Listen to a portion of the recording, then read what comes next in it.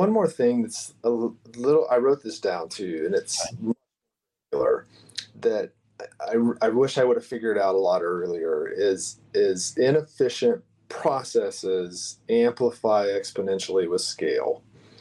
And I wish I would have known that in the beginning, because you have all these great ideas. You listen to all these podcasts. You look at all these other people's systems and things they're doing, and you want to be like them, or you want to do it like them. And then you may just create. It may seem like the simplest thing in the world to you at the time, but as you scale, everything exponentially gets more complicated, and simple is easy. It's just. I love it. We'll do a quick intro here, Trey. Get our energy going. All right, everybody. Welcome back to another episode of the Bulletproof Dental Practice Podcast. Today, we have Trey Miller back on the pod. Before, Trey, remember when we used to have to keep you anonymous because of fear for your boss finding out back in the day of you being an associate? You remember those days? You were the mystery guest. Now we've uncovered your identity, and this is you've been on the pod, I think, more times than anybody, maybe. The reason being, let me give some context to people who may have not been followed. Maybe this is their first time hearing about Bulletproof or listening.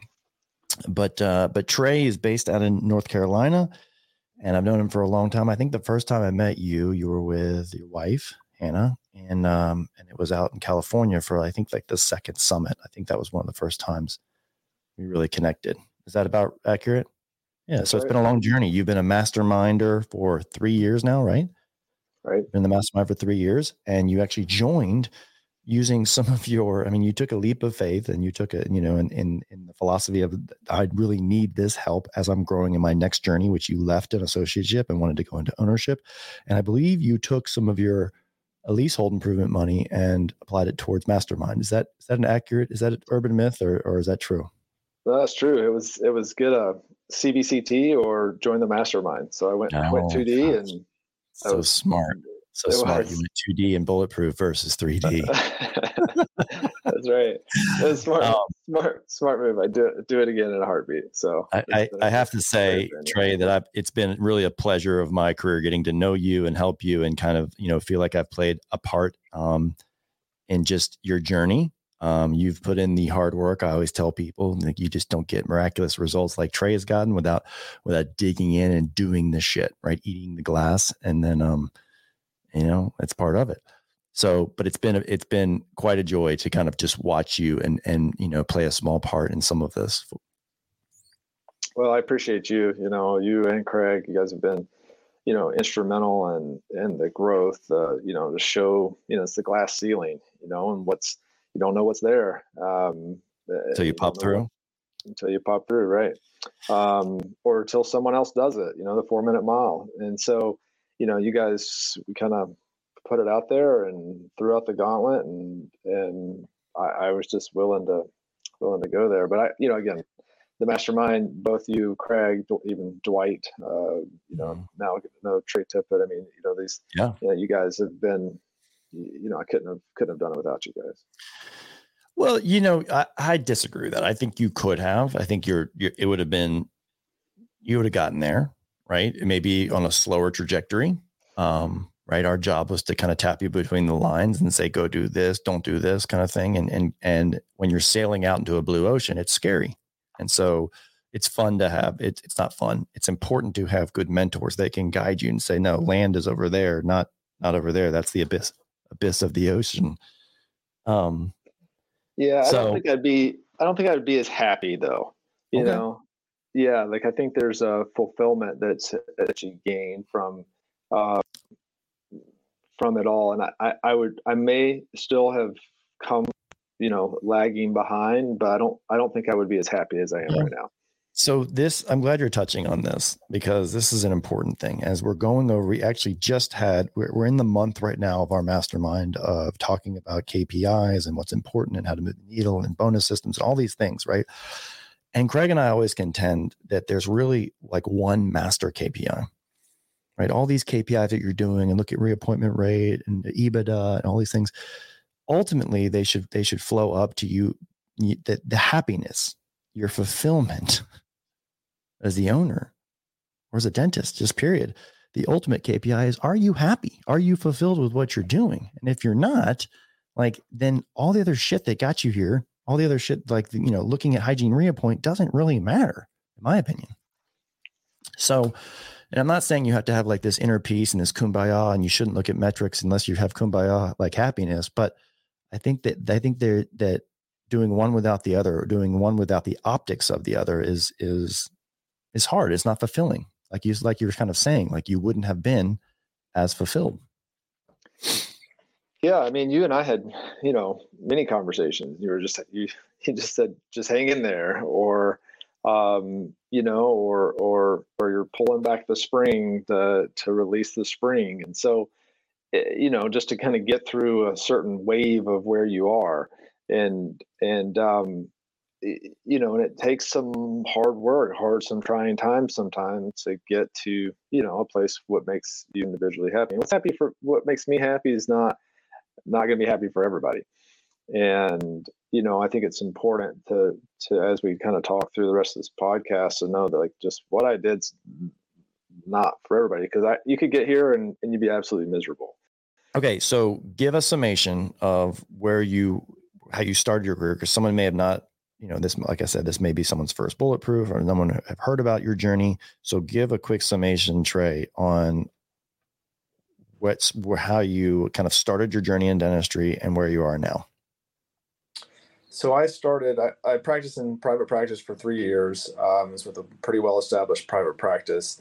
My third year, I was collecting over $900,000 as an associate, not including hygiene. So if you add hygiene, it's be over $1 million.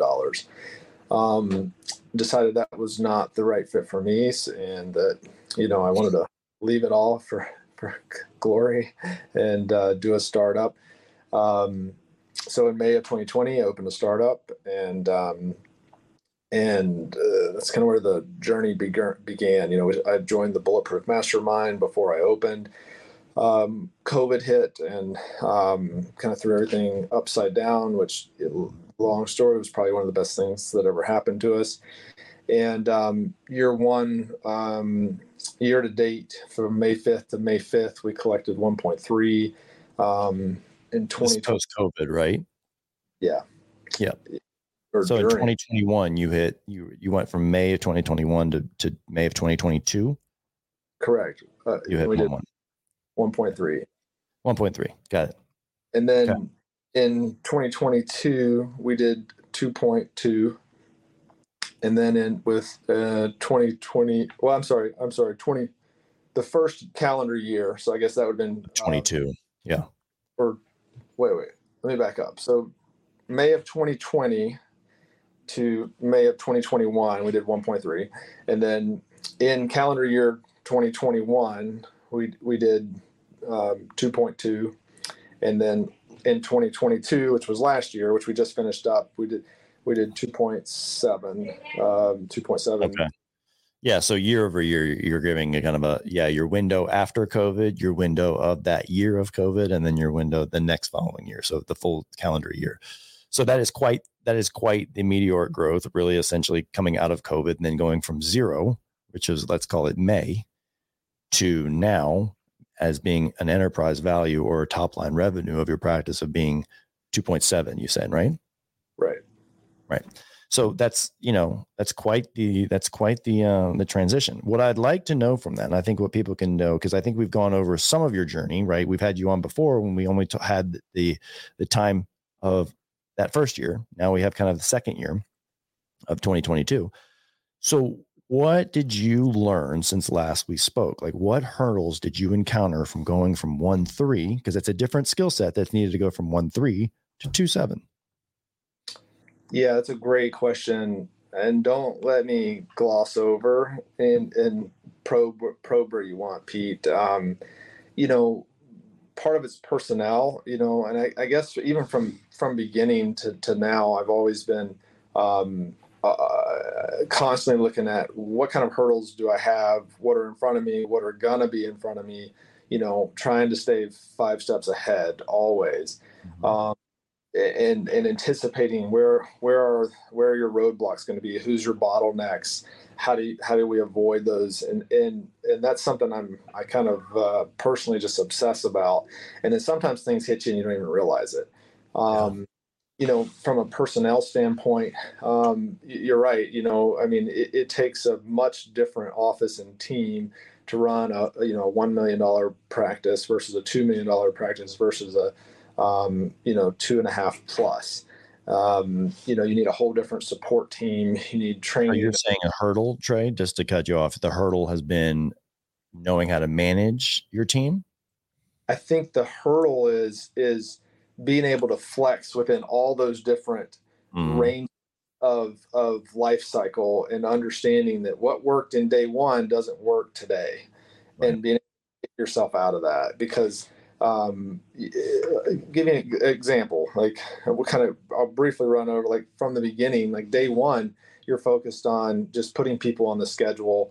You're talking about daily team training on how to answer phone calls, whether we have enough supplies to do the root canal that's here, because you're running thin on supplies on everything. You're paying attention to collections and Google reviews. I mean, that's like the day one, first three to 6 months. And then, and then you can get to where you're doing 50, 60 a month. And then it's like, okay, we started with a front desk, a high assistant, and now it's like, all right, now we need to add another assistant, a hygienist, and then that gets you to another hurdle. So we can kind of fast forward to $1 $2 million practice to a 2+. So I mean, for me, like a $1 to $2 million practice, I mean, you're going to 2 doctors, yourself and another doctor. You're going to have at least 3 front desk, 4 assistants, 3 to 4 hygienists. And then possibly think about adding like some type of management, in my opinion, like a clinical manager or an operations manager.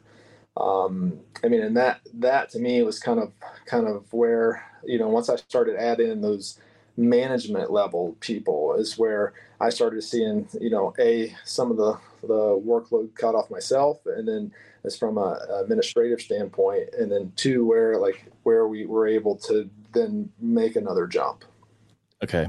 So Let me unpack some of this. Management. What does that mean? So before I needed it, I hired an operations manager. Now that at what level, Trey? I hired when I was around $1 million. $1 million. Okay. So you hired a man. You hired, what was the title? Not that we're going to focus on titles, but operations manager. So operations manager. And that's different. Do you have a practice? Did you have a practice? Did you have an office manager at that point? Yes. So it's not it's in addition to, correct? Yes. Yeah. Okay. The whole point, she had previously managed 5 practices. Okay. It didn't bad decision. So this brings up a good point, or something you were crystal clear. Even before you had $0 coming in from being your own practice, you were crystal clear on the path, right? You had gone through the exercises of like your vision and what you wanted and what would fulfill you. And your vision was not, I want to have one practice. You have always wanted to go from a multi-location discipline, right? You wanted to go in multi-location. You wanted to become more of the CEO of your ecosystem. So where I'm going with this is, Trey, is that someone listening may say, oh, cool, I'm at $1 million. Maybe I need that same thing. Maybe I need that same hire. And I would challenge you, someone listening, just saying, be clear on where you want to go. Because Trey, you made the action to say, I'm going to hire not for the practice that I have currently. I'm going to hire for the practices that I want in the future, right? So you made an expensive move, quote unquote expenses, right? Because our salaries and our payroll are usually our biggest expense in our line item. You made that move to say, I'm going to take the investment from the expense and actually plan for offices 2, 3, 4, whatever it may be. And also to be growing for revenue and optimizing the current practice that I have, which sounds like you've already done, whether that was an expansion, right? Am I tracking on that so far? Is that kind of seen? 100%. Yeah. I mean, it was a tough hire. I mean, it was 82, I paid her $82,000 a year. And, right. stung for a non-clinical, non-producing, really even a non-day-to-day, basically an oversight in systems developing, front desk protocol creation individual to then help us grow and scale. Was this the sole reason for hiring her, so that when we did practice number 2, that we just plug and play from day. So you've been spending a lot of time building the flagship, right? We always call it kind of the flagship office, getting things buttoned up, your systems, your operations, your protocols, right? The SOPs of your practice buttoned up so that you are ready for scale. So many of us, myself included, just jumped in office number 2 because we could, right? Because the revenues at number 1 were good enough to compensate for sloppy operational systems, right? And I'm going back in my own career back to 2009. I kind of did this, which I think in hindsight, if I could have changed one thing about my trajectory, it would have probably been spend more time on number 1, because it would have saved me a lot of ass kicking. Spend more time on really bulletproofing the systems, the operations, and the protocols for number 2. So I hope that you learned kind of from, and I know I kind of pressed on, been pressing on you to kind of really do all this stuff. Maybe not me, but Craig or Bulletproof, because it's crystal clear on what you wanted to do. And even if you're not, Trey, let me say one last thing and then I'll shut up. Even if you're not, let's just say you think you want to start out with being the multiple location, right? Like, let's say you hypothetically have been like, this is what I want. Like so many people, I want 5 locations, right? And then you go through the school of Craig and he kind of breaks down and he's like, well, that's not really what you wanted, is it? And you're like, no, I just really wanted 1 that operated well. Hypothetically, if you had come to that realization, you only wanted 1, how much better would your fulfillment and your happiness be if you had done this anyway, right? If you had built for many, but stayed at 1. Yeah. That makes sense. Yeah. Yeah, it'd be great. And I'd have no problem if I get to a point that I'm not happy and fulfilled and I'm miserable. I can always go back and go backwards, which I know I won't, but I always could. And it's going to be, a well-oiled machine. It's going to be functioning properly. I can walk in the door, do the dentistry, and go home at the end of the day. Numbers look great. Collections look great. I remember you called me once in your journey, and I'll never forget it. You said, I can't do this anymore. I am teetering on burnout. I can't do this.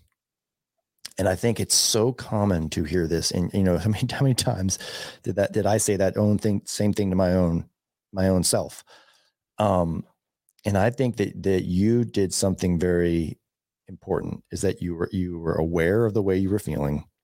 And then you enlisted the help of someone who said, like, is this a normal? Should I be feeling this? And I was like, Trey, this is part of it. Like, it's just one more step, a couple more months, right? And which breaks you to that other point. And now you were like, I have no freedom. I have no free time. I have no this. I have no, it was like, I'm burnout, right? Contrast to where you are now, right? You're able to think about your business. You're able to go on fishing trips. You're able to do things with your family because you put in the hard work and the sacrifices in the beginning. Where I always say this, most entrepreneurs or most business people get to that point where they're saying, I can't do it. And then they stop, right? They're mere mortals. They stop and they say, well, that was just too hard, which is why the spoils go to people who, like I always say, put in the work, put in the hard work. You identified your weaknesses. Hey, I'm not a very good marketer. I have a shitty marketing company. I'm going to go learn marketing. Hey, I'm not a very good, business owner. I'm not a very good leader organically. I'm going to learn some leadership stuff. So not only were you doing the operations of the practice, you were actually side hustling and learning skills. Like I said, the marketing and the leadership and things like that. You were side hustling and learning skills that were going to take you from A to B. Yeah, and that's one thing. I took down some notes before the call, and one thing I wish I would have done even sooner. And you helped me realize. Well, first thing you said was, "Be careful what you ask for." Yeah, be careful what you wish for, right? That's how the conversation started. But I wish I would have been able to analyze and pivot faster.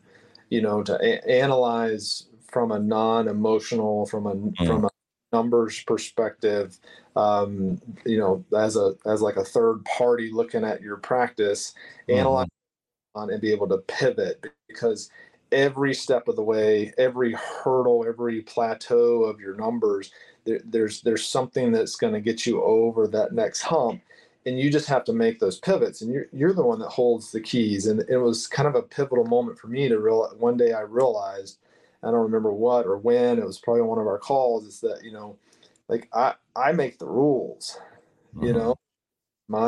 this is my practice. If I'm miserable, then I get to make the rules to be able to change that. Because otherwise, we got very busy very fast, and I was just running myself into the ground. I mean, granted, we were doing 100 plus a month, and very profitable, making money, but I was so busy I couldn't get myself out of the weeds. And then finally, when I had that realization, it was like a light bulb went off, and I realized, like, all right, we got to start making some changes. And that was the journey of becoming fulfilled and becoming happy, and understanding, like, that, this is the way it's supposed to be. I love that. It's like that extreme accountability you took, right? So many of us, including myself in this, we play sometimes this victim, this woe is me, and I can't do this because of the economy. I can't do this because I'm just an associate. I can't do this, right? And we play this narrative in our head, and before long, it's the self-fulfilling prophecy. And so you're right. Sometimes you have to get in and recognize that you are the creator of what happens next, right? Yeah. Absolutely. I mean, and again, I'm going to say this again, every step of the way is a different hurdle, and a different kind of hurdle, and a different kind of challenge. And you have to be able to see it. And if you don't see it, you're going to be stuck where you are forever. You're just going to be stuck in a clinical setting. If that's, we're going to be fine. But if you're not, then you got to find your way out of it. And I mean, go ahead. But hurdles, like, it's funny. We always talk about this, and, I have hurdles. Craig has hurdles. People who are 10x the size of us have hurdles. You've had hurdles. So happiness and fulfillment is not the absence of it. It's just kind of qualifying and get a better quality hurdles, where you're gamifying it, where you're saying, like, God, the hurdles I had 2 years ago were shitty, right? These are a little bit better. At least they're challenging, and I can do something about them. And I think, we always say that people think that happiness is sitting on the beach with the Corona, with the absence of hurdles. And it's actually quite the opposite, right? Humans want to solve shit. We want to solve problems. We want to fix things. We want to ideate. We want to use our brain. We want to get out of bed in the morning, eager to go do that. Right. And when you don't have that, I think that's where there's a lack of fulfillment. Going back, I know this wasn't supposed to be a fulfillment pod, and we brought it up a couple of times, because I think how old are you, Trey? 37. Yeah. So figuring this shit out, like you've kind of been doing at age 37, where most people don't figure this out until they're 65 or 60s or late 50s, whatever it may be. Like, it's such a massive advantage that, you're playing in a different game. I'm just proud of you, because it's like, you ate the glass, and you came on the other side, and you spit it out, and you're like, here's the bottle. I think neither one of us are very touchy-feely kind of guys at all. And here we are talking about this. Well, I wrote some things down. I think this could be helpful for people. This would be something I would. Did this get too touchy-feely with that? This would be a first for me. If I took us in a direction of being too touchy-feely, that would be officially the first podcast without Craig being here. That would say. The hard right here. All right, you wrote down some things. What? Yeah, I thought this teach and preach. Yeah. So for me, I'll just say from my perspective, like, I hit a hurdle at about the $1 million mark, and I hear a lot of hurdles at $1 million marks. And for me, the couple things I wrote down, 5 things that helped me get over that hurdle. One, I could plow through, and do a lot of different dentistry to be able to kind of compensate for lack of areas in other sections of the practice. So one, we started focusing on, retaining hygiene patients. So that's focusing on hygiene reappointment rate. That was number one. Okay. to making sure that we have the accounts receivable is under control, and good collection processes. 3, I think, was the absolute biggest, was scheduling. And I think, Say scheduling? Scheduling. Yes. I mean, what specifically? so I'm to the point now where if I sit in the chair, I want to be doing $10,000 a day in production. Okay. Like I don't, it's not worth my time. And I hate to kind of say it that way. I mean, I'll definitely do it, but like, that's my goal, is $10,000 a day in production. So an 8-hour day. So essentially a $1,200 an hour is what you're kind of looking for, right? Yes. Okay. $1,250, let's call it. Right. Okay. Fair. So we block schedule now to production. And when we hit that production, unless it's like a $12,000 impression for like a, but for the most part, if it's once we hit that mark, we move on to the next day, so we don't have these high, $20,000 days, $5,000 days, and so that was a huge one as well. Looking at like a little bit more detailed numbers, like production per patient, and then diving into some of the other individuals, like perio percentages, like just the little things, not overload with tons of data and information. And then the last one was getting processes and systems in place. And I say processes that, I know we always talk about system, but just having processes in place. For me, systems are reproducible, scalable. Processes are just having something in place that can get you to the next level. So like those were the main 5 things that I focused on. Make sure we had a process for everything. Focusing on those small numbers, and then making sure that we were scheduling appropriately. And then that plus adding, then we added, another doctor, more treatment rooms. We did an expansion, opened the capacity. We went from 6 ops to 11 ops. And then we added doctors, hygienists, assistants, front desk, kind of in that specific order. And then I got stuck at the 150, 200,000 a month. And I think that was probably the biggest one for me to jump over, because what happened there is that we started refining those processes and we started simplifying. And that was the biggest thing. We just talked about this on our call at lunch, but like once I started simplifying everything in my practice, things got easier for me. Things got clearer. People's happiness got better. We started producing more. It was like a massive change. And things that we don't think are complicated at scale. And things get really complicated at $2.5 million a year, in my opinion. I would agree. I think that complications or complexity is the enemy of us executing. Right. And that's a Tony Robbinsism. He said that, not me said that. Right. But I do agree with that. The idea of creating systems isn't to overcomplicate your life, isn't to micromanage people. It's to create simplicity and everyone knowing what are the goals. Here's how we're playing this football game. Right. Here's the plays. Here's the score. Here's how much time we have. I'm getting into a sports analogy because everyone understands goals, right? The goal line of playing sports. And you have team members there on the field, just like you have team members in your practice. And so I think just having a playbook, i.e. your systems, your operational manual, or it doesn't have to be a manual. I want to say it's not a manual. You actually probably dug in and did some, videos, and you really kind of spent a lot of time training. And I think you mentioned earlier on the pod, Trey, that COVID in hindsight was one of the biggest blessings for that, because it let you sit around and architect a lot of this. Am I hitting that right? Oh, absolutely.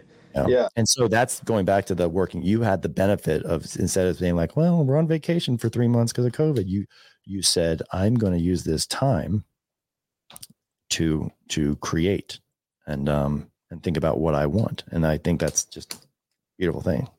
Yeah. And I the 2 people I let go before we even hired, I hired them. They hadn't officially started. I had to lay them off. And then they had to take a leap of faith, which I'm not sure where they were going to go, but we had, 2 or 3 meetings, 1 hour meetings a week to talk about, different types of training systems. I couldn't pay them, but I told them, I'll take care of you when we start back, and I basically bonused them when we started back. And so, yeah, and it allowed us to, So what's your big plan for dentistry for your career? So Peter, it is shocking to me how many people, one, have not actually heard about ERC, and two, have gotten the wrong information. And you and Trey being two of them. I mean, I consider you to be an epic business person. And when I talked about the employee retention credit to you, you were really dismissive of it. Like, no, I went through that. I got it. It was great. I got it. It was done. And even Trey just now, we were just talking to him on the last pod. He's like, yeah, I already, my accounting firm, they got it very little. They only got like 5 or 10 grand. So we know this is totally misunderstood. I was told I didn't qualify until I went to a specialist, and they're like, you absolutely qualify, and here's the number. And it almost startled me. Like my jaw was off on the ground. I'm like, yeah, you don't believe it. You didn't believe it. But don't ask your CPA, ask someone who specializes with it, which is why we actually have this awesome arrangement, and we created a link, and the company is go to Bulletproof ERC to help kind of implement this, because from this pot of money that Congress has allocated, we want the people listening from Bulletproof to take advantage of it. So this is why it's kind of this announcement is going on, because like I said, don't ask your CPA, ask the people who this is the only thing they do all day, every day. That's why we had to do this, because initially I was telling everybody, like, oh, I went, we don't qualify. So like, oh, this is not going the way it's supposed to. Like, you have to go to the people that do it. So I'm really proud of that. My buddy Norm works for the company. Norm, as you know, is like the nicest guy in the world. He's literally like Ned Flanders. He's like, how do you diddly do? He'll fill out your form. He'll walk you through the process. He'll do the Zoom call with you. It's literally white glove service that you don't have to do anything. And this is what they do. And it's an unbelievable program. You have 2 ways to pay for it. You can either pay up front, or they can just take a percentage when they give you the money. And it is awesome. You did one, I did the other. We won't tell which one, who did what, but it's a government program. It's going to run out. Do not delay. It's amazing how many people are like, I'll handle a couple months. I don't have time. You don't need any time. Like, this is like crazy. First come, first serve, right? First come, first serve. And I mean, I know the government's treated you well through the CARES Act, and you're thinking to yourself, well, maybe I don't need this. It is your money to have. This is part of the CARES Act. Right, it is part of the CARES Act, but even when I thought about it, I'm like, nah, I'm good. I don't want to take, more money. But this is a program that's allocated for people like you who have kept your employees, kept your businesses open. Do not take it for granted. If your accountant told you, or your friend who's a lawyer told you, do not leave that stone unturned. Go to bulletprooferc.com. Spend 5 minutes. It's worth the due diligence. Do not assume anything.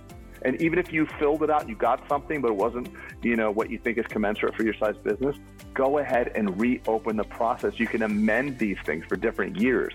Yeah. So do yourself a favor, take the 5 or 10 minutes, have a Zoom call. You may be leaving hundreds of thousands of dollars on the table, which is not prudent for you, your business, and the families that your business supports. Do it for them.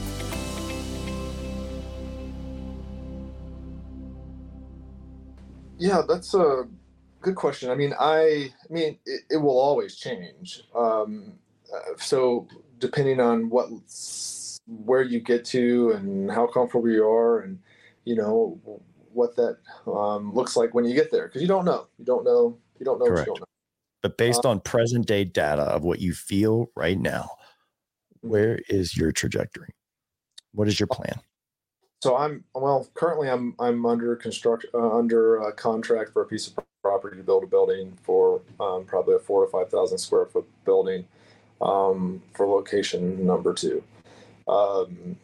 So I think long term it's going to be 5 to 7 practices that are somewhere in that 12 to. I'm not sure I'll do another 14 op practice, but I wouldn't completely rule it out. But 2 doctor practices with 10 to 12 ops, kind of spaced out in a general vicinity. I'm on the outskirts of Charlotte, but in a similar demographic on the outskirts of Charlotte. Definitely owning the real estate involved as well. Good. I like that plan. You've had a good mentor. Sound familiar? So do you feel, does that scare you? Does making that deck, does that goal scare you a little bit? Because some people would say, like, if it doesn't scare you, then maybe it's not big enough. Or if it does scare you, right? Does it mean that you feel like you lack the skills to get you from there to there? I know it's going to be challenging. Sure. I'm excited for. Good. I'm excited for where I'm headed. I mean, it's like I'm looking forward to the new challenges that are ahead. I mean, the challenges of now growing other people to help your business grow and to kind of take on a new venture. So I'm more excited than anything. Of course I'm a little scared, but nothing like opening a practice during COVID.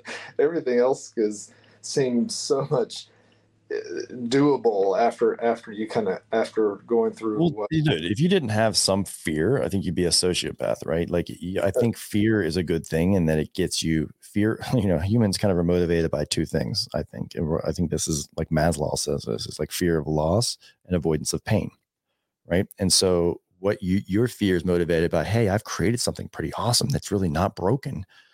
I don't want to mess it up, right? So fear of, I don't want to lose what I've created. So that's the fear that's going to drive you into the next phases of, well, I kind of want more because it's my calling. But that fear is going to help you it's going to help you look at things, meaning now you have the acumen to say, here's what got me here. I did X, Y, and Z, and you've been tracking it and documenting it, knowing that you're going to need that same skill set or that same thing to replicate in office number 2, which is going to have its own unique little variances, but you've seen the movie before, which is why it's so important, that flagship thing. I wish I had spent more time with that flagship thing because it will really help you when you have to weather the storm. And there might be a storm on that. You might have picked the wrong spot, so to speak, right? You may have amp up your marketing. You might have demographically picked the wrong area. Your bank may be calling for, I don't know, all these things. And you're going to have different set of problems.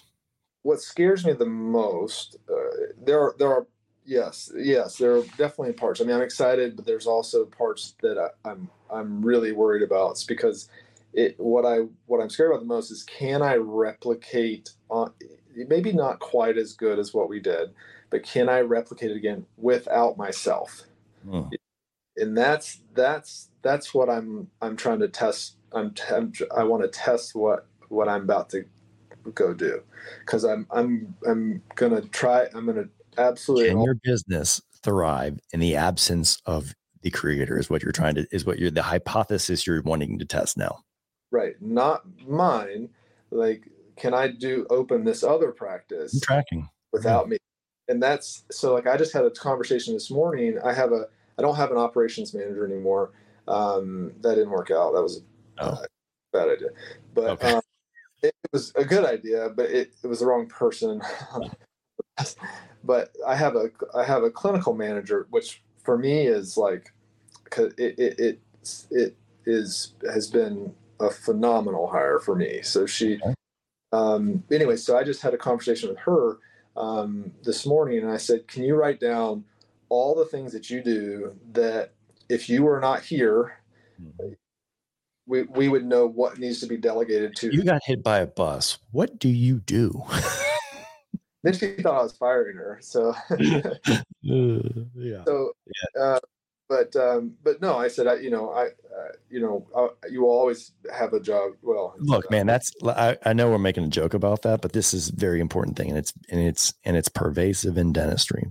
We spend time creating, training, teaching. And then this person jumps into this role, like you're saying, this person who's taken a lot off your plate, this clinical role, and they have all this beautiful IP. And where is that IP kept? In their head. And what happens when they leave? It goes with them. Typically, your head goes with you, right? So we lose all of this IP, as opposed to like, hey, Trey, you're doing the right thing. Automate, systematize whatever system you're doing. I need you to replicate it, not because you're being fired, not because of anything, but like, that is incumbent upon the success of the business for me to ask you to do this, right? So that someone else can step in your shoes if something catastrophic happened, or if you decide to leave this office, right? Yep. Not that you're not going to get fired, but if you decide to leave, I can't prevent that. So therefore I need this for the health of the business and the people you're leaving. I need you to document this. Yeah. And she's for her entire career, she's been an assistant, and for her entire career, she just has been the one that does it. She just does it. And so, I mean, I've had very direct conversations with her that said, if I don't care if you go in the back, and I said, think of your job as if you can walk in and you do absolutely nothing all day long and everything runs and operates. I was like, I will always find you something to do. You're going to have bigger problem. But if you can walk in and you sit back on your phone and play on your phone and look on Facebook, which she does, I don't know if she has Facebook, but if you play on your phone all day, I am perfectly okay with that as long as this thing runs squeaky clean. I'm like, I will always find you something to do, but think of it that way. Think of it as if you're making your job not necessary, and then when you do that, then you've done a good job. So I want to pause here for a second because I want your feedback on this. There's probably a lot of dentists listening to this at all stages of the life cycle of where they are. They're thinking about me mentioning that one key person, the person that made their life so much better. And they're thinking, oh man, that's Cindy at my office. Man, if she left, shit, I would be up shit creek. I would be it would turn my world upside down. That is a business vulnerability. So if you are listening to that and that was you, and Trey, this probably would go to you as well, is that if you have that key person, right, that key man or key woman in your office, in your practice, and you're saying, God, how do I get them to document it? They're probably not going to create that system of documentation because you told them to create that system of documentation, right? Because they don't have enough time in their day. I think it has to be something fully intentional that you're like, look, let's make a list that a fifth grader can understand of all the actions that you do. We're going to calculate your day, your ideal day. We're going to break it down into 5-minute segments. And then I want you to write down the task. Okay, to create. This is just the way my brain works. This is why you're smiling, Trey. That's what I just said to her this morning. Okay. And I say, I'm going to hire a videographer because it doesn't have to be edited or really. I'm going to hire someone and I'm going to document these things down at these 5-minute, this 100 tasks, these 100 things that you do in accumulation of your job. And because you're not going to be able to do it in your free time of just like creating me this system documentation. So imagine having a videographer that you said, hey, how much would it be for you to come in and film? They're like, oh, it's $400 for the day or $500 for the day. But now guess what? You have Cindy's complete IP in video form where you can put it in modules for somebody else. That is next level, in my opinion. Yeah, I refuse. This is the one thing that will keep me up at night. If I feel like my practice hinges on any one person, myself. Like, well, it's a vulnerability. It's literally a vulnerability. I mean, so this is the anxiety that's going to come from you not having this kind of peace with your business or practice, is knowing that at any moment, it's like spinning plates. At any moment, if that big plate comes down, we're in a shitstorm, right? That is a massive, you can't take a deep breath anymore because it's like, right, your business is predicated on the actions of one.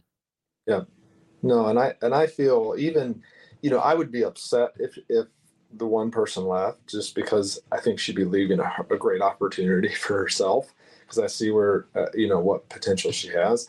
But I feel like I could plug and play, either someone internally or externally into every position in our practice. And we have a lot of people here. I mean, we've got, there's probably 17 or 18 full-time employees and 4 or 5 permanent part-time, which I consider two day a week, like part-time.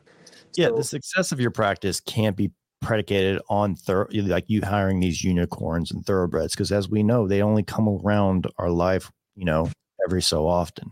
What you can do though, is take those unicorns and document them and create a system that they are the unicorns. So we all have those people in our practice, because, look, if business success, like think about let's say like a high-end chain, like a Starbucks. I don't know if that's the only high-end thing I could go with. If those people are, when you go into a Starbucks, I always marvel at them. Like they're flying around, they're doing things, they get it pretty right all the time. It's a pretty good experience, right?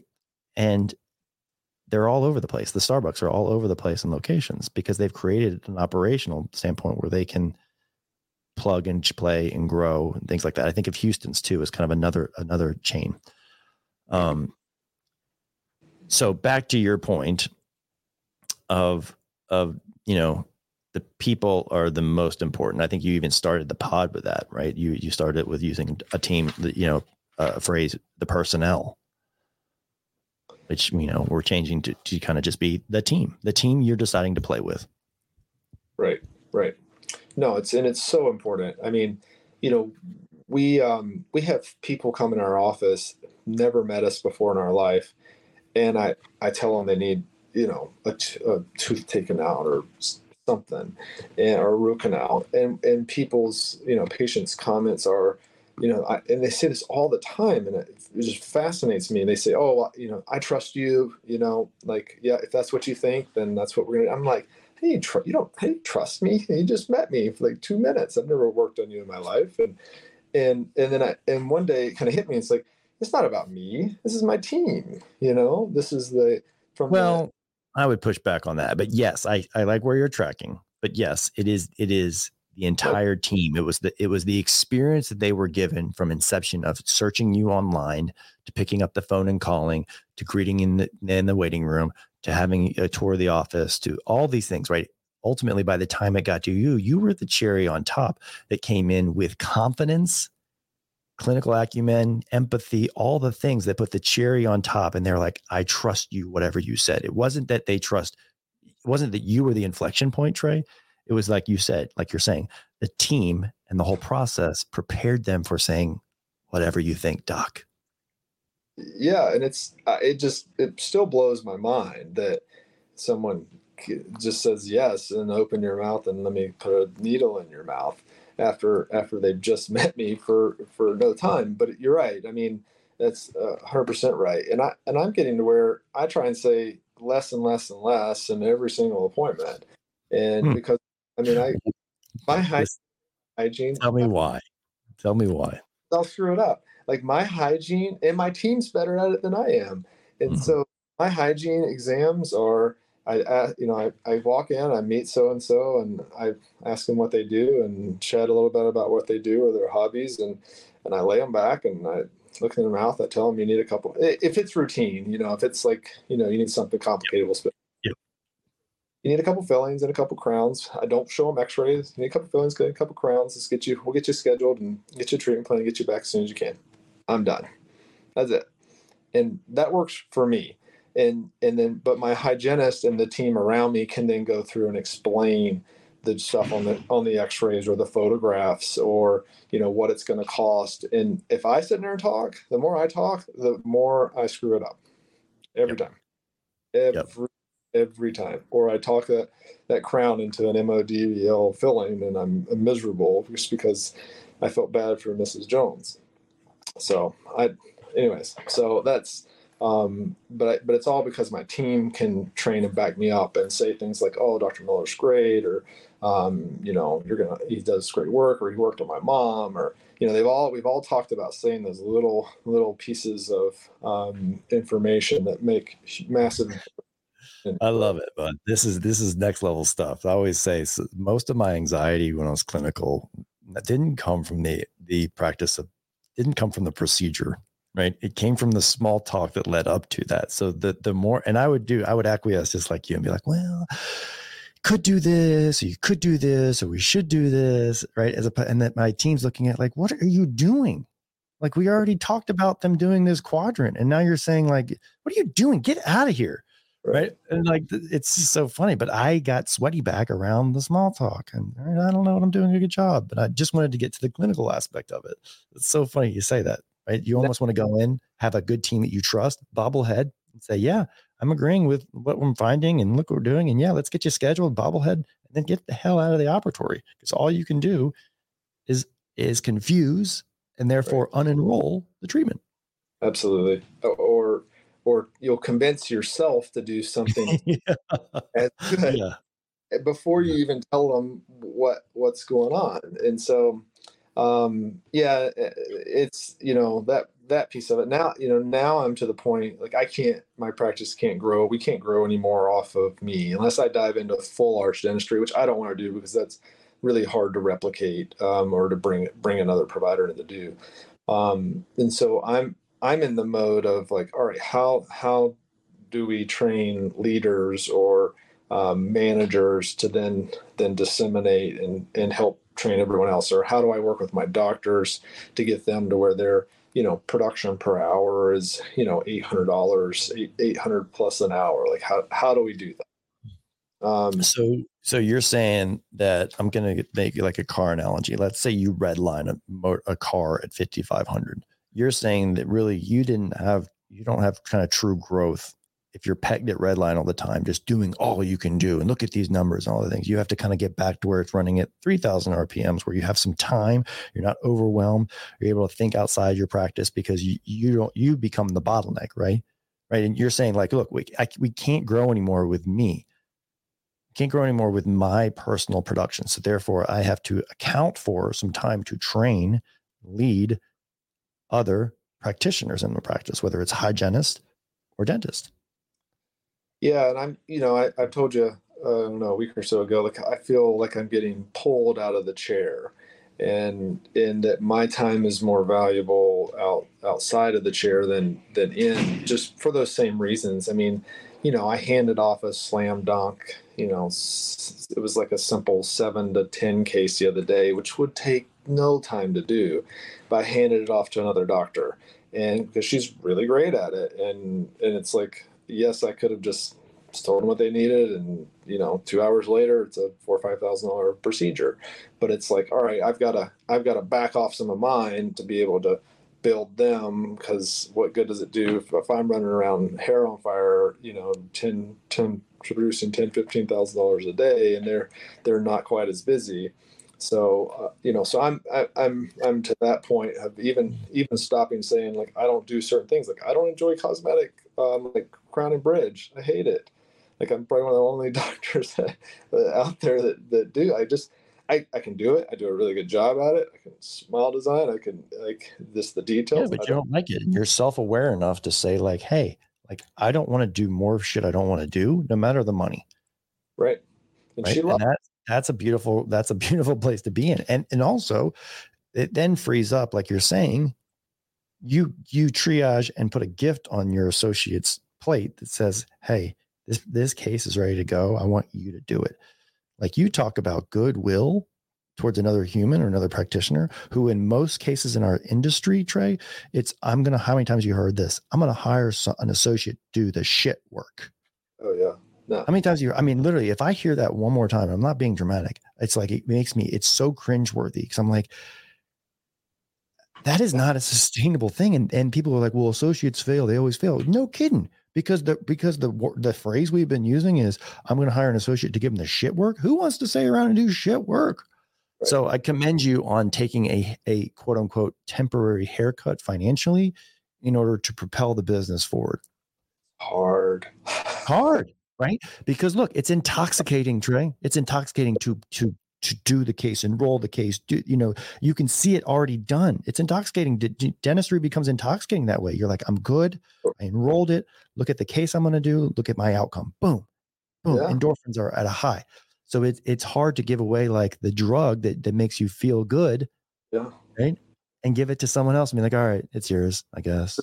This morning we had my associate came in and she had a number 15 that needed a root canal and she didn't feel comfortable doing it, and the guy ends up, he needed a bridge. He wanted a bridge to go along with it,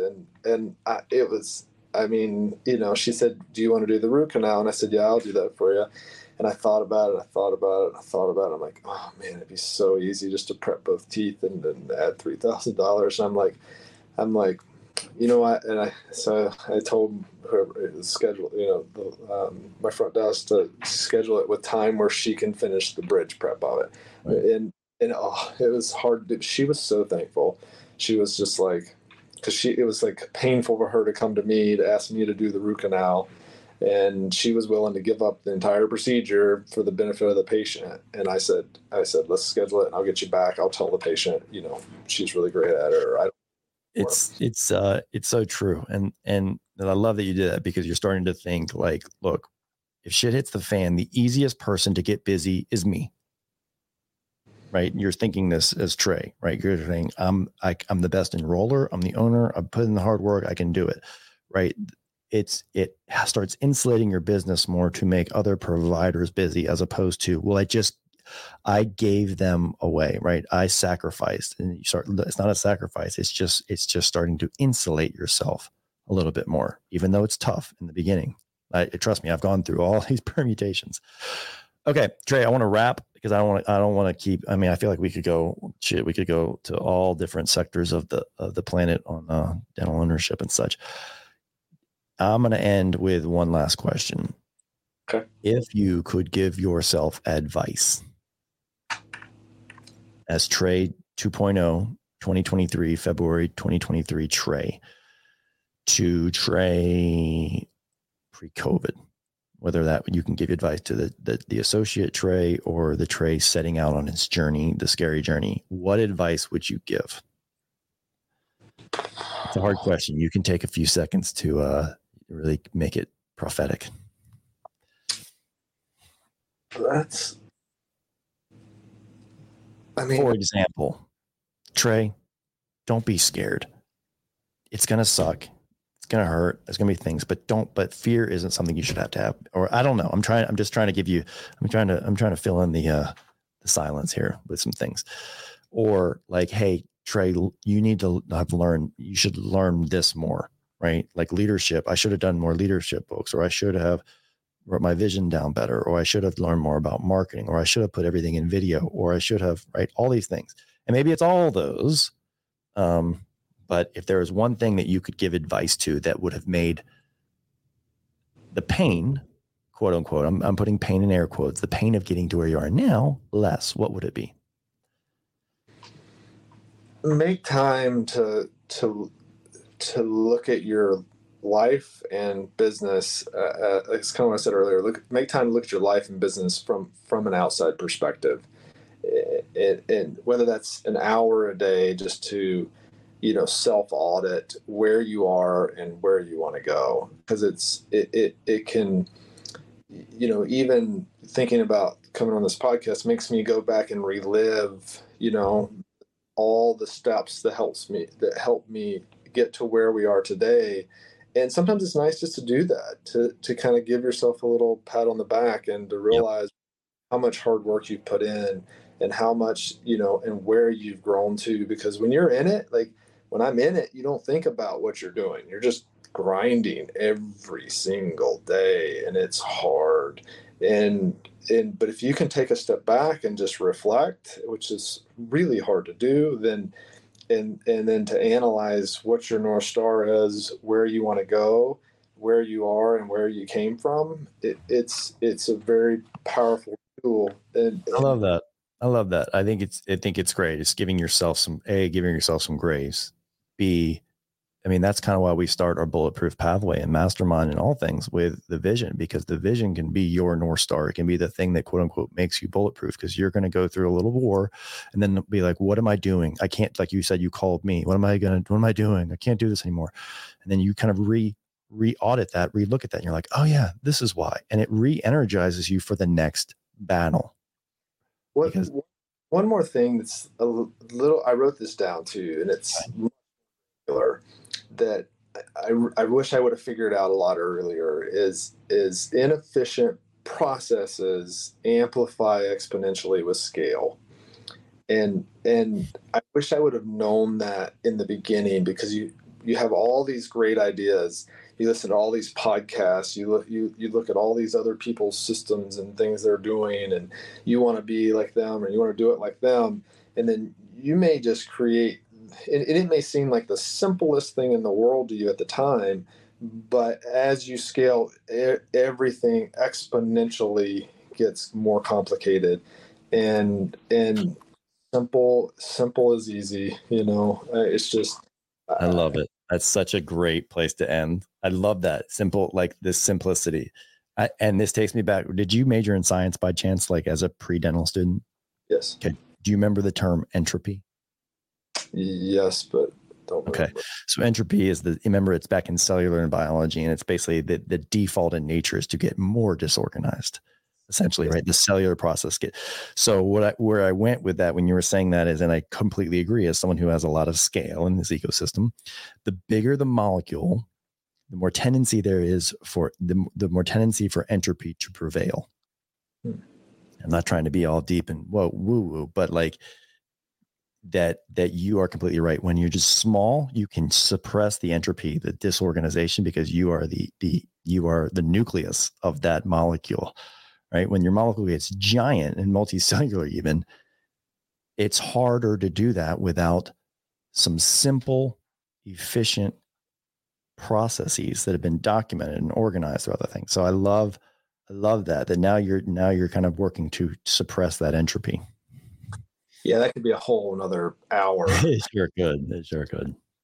But yeah, so just, everybody just make sure you know what you want, you know where you're going, you've got a good group of people around you, whoever that is, whether that's, the podcast or, masterminds or, it's so important to have that support system around you. And, Pete, I'll never be able to repay you for everything we've been through. So I really appreciate you. Yeah, man, it's been awesome. I'm super proud of you. And, and like you said, it takes just engaging and getting outside of your comfort zone, right? Whether that's a study club that you're in, right. And you're forced to kind of learn in your community, or you go to a summit with your team, potentially that could be a catalytic move.